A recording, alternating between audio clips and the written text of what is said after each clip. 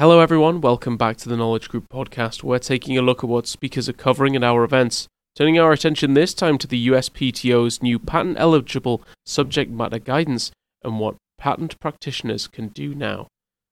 The webcast went live April 10th between 3 and 4 p.m. Eastern Standard and is available for on-demand playback at a time to suit you. Information to get that recording and some more information about our panel will be found in the description box down below, along with the code podcast25. When used at checkout, that'll get you 25% off that first webcast registration. But today we're going to hear from Dale Barr, an attorney at Constellation Law Group PLLC, and John Lomanek, an attorney at Holland & Hart LLP. Let's turn things over to them now.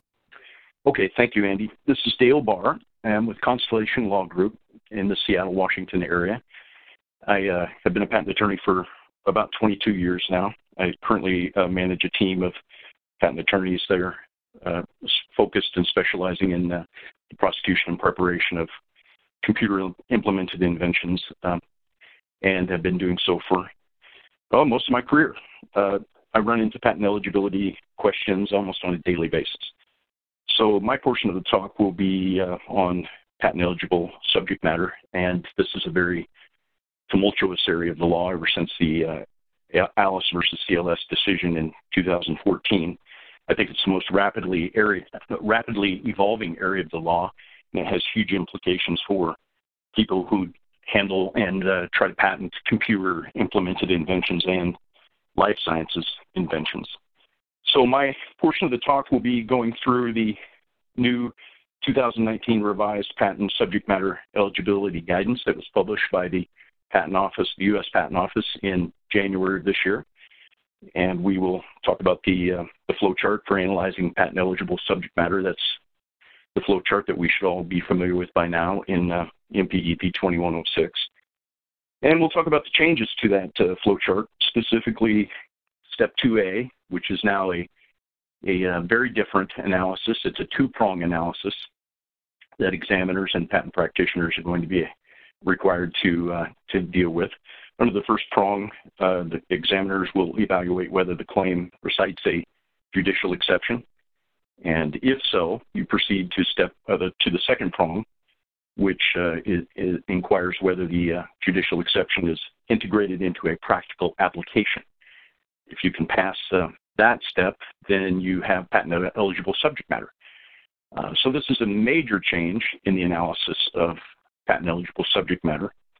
The Patent Office has done us a big favor by giving us 6 new examples to deal with, and looking at sample claims and sample analysis and trying to help us to get a format for analyzing the prong 1 and prong 2, and how we can best do that in our responses to office actions.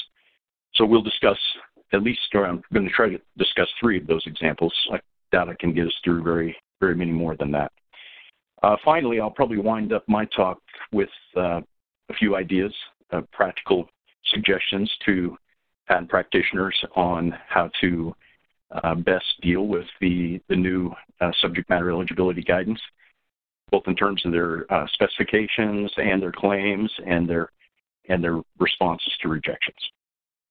That's my portion. Thank you. Thanks, Dale. My name is John Lomanek. I sometimes go by JT.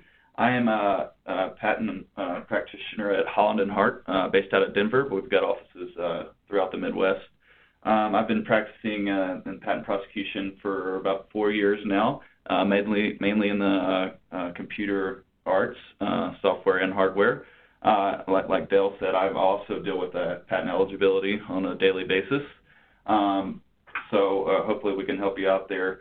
What I'm going to be presenting on is kind of at the end of Dale's talk, I'm going to be talking about Step 2B of the analysis in front of the USPTO and how that's changed in the past year, a little over a year now. We have the Berkheimer decision, and it's really kind of discusses what is the role of a fact finder in the eligibility analysis.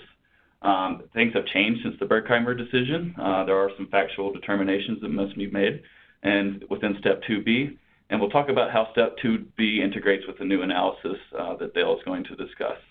I'll give some examples and talk about how you can utilize this to help if you're a patent prosecutor, to help you get patents, eligible.